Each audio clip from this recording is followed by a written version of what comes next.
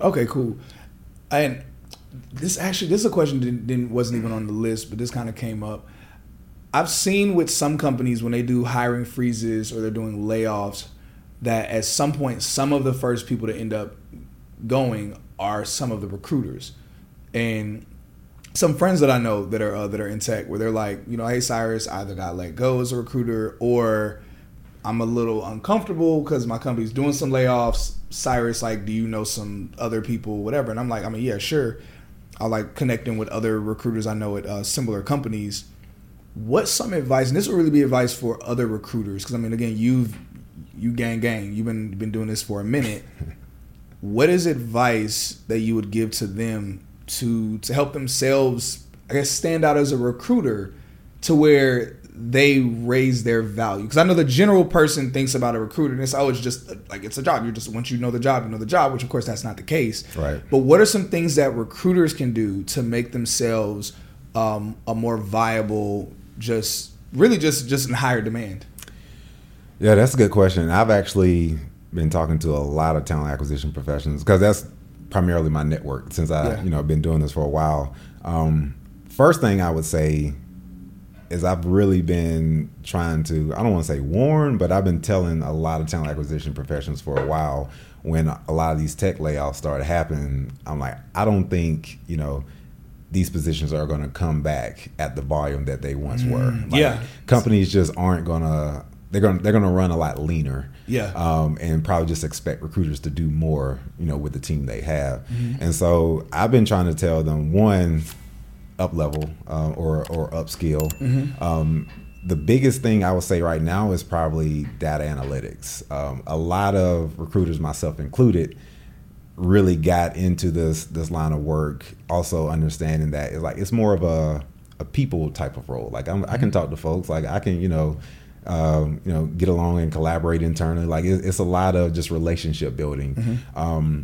But over the last couple of years, like there's definitely a lot more data now involved, and hiring leaders speak data typically. Like that's what they want to see. They don't necessarily want to hear from a recruiter, how nice someone is, or like they want to know how is this person going to impact me based on the data, like what are you seeing there? And so you're able to look at data as a recruiter and be able to potentially determine the impact that person will have on that team, where you're able to look at the data, one, to understand. Introducing Wondersuite from Bluehost.com, the tool that makes WordPress wonderful for everyone. Website creation is hard, but now with Bluehost, you can answer a few simple questions about your business and goals, and the Wondersuite tools will automatically lay out your WordPress website or store in minutes. Seriously. From there, you can customize your design, pick your brand colors, and add blocks. No custom theme or coding required. You'll get content suggestions that you can keep or revise, and with Yoast SEO built in, we automatically help you get found in search engines. From step-by-step guidance to suggested plugins to an AI-powered help bot, our built-in tools make WordPress wonderful for everyone. Whether you're a beginner or a pro, you can join over 2 million Bluehost users. Go to bluehost.com/wondersuite. That's bluehost.com/wondersuite. Like I mentioned earlier, like time to hire, like time to fill. Like so you can start there and be like, okay, based on what we've seen in the past, this is how long it's going to take. And then you can also use the data to look at what type of experience they came from, what channel they came through. Was it referral? Was it LinkedIn? Was it a different job board? So where are we seeing the most qualified candidates from? What type of companies did they come from? Like were they, early age startups?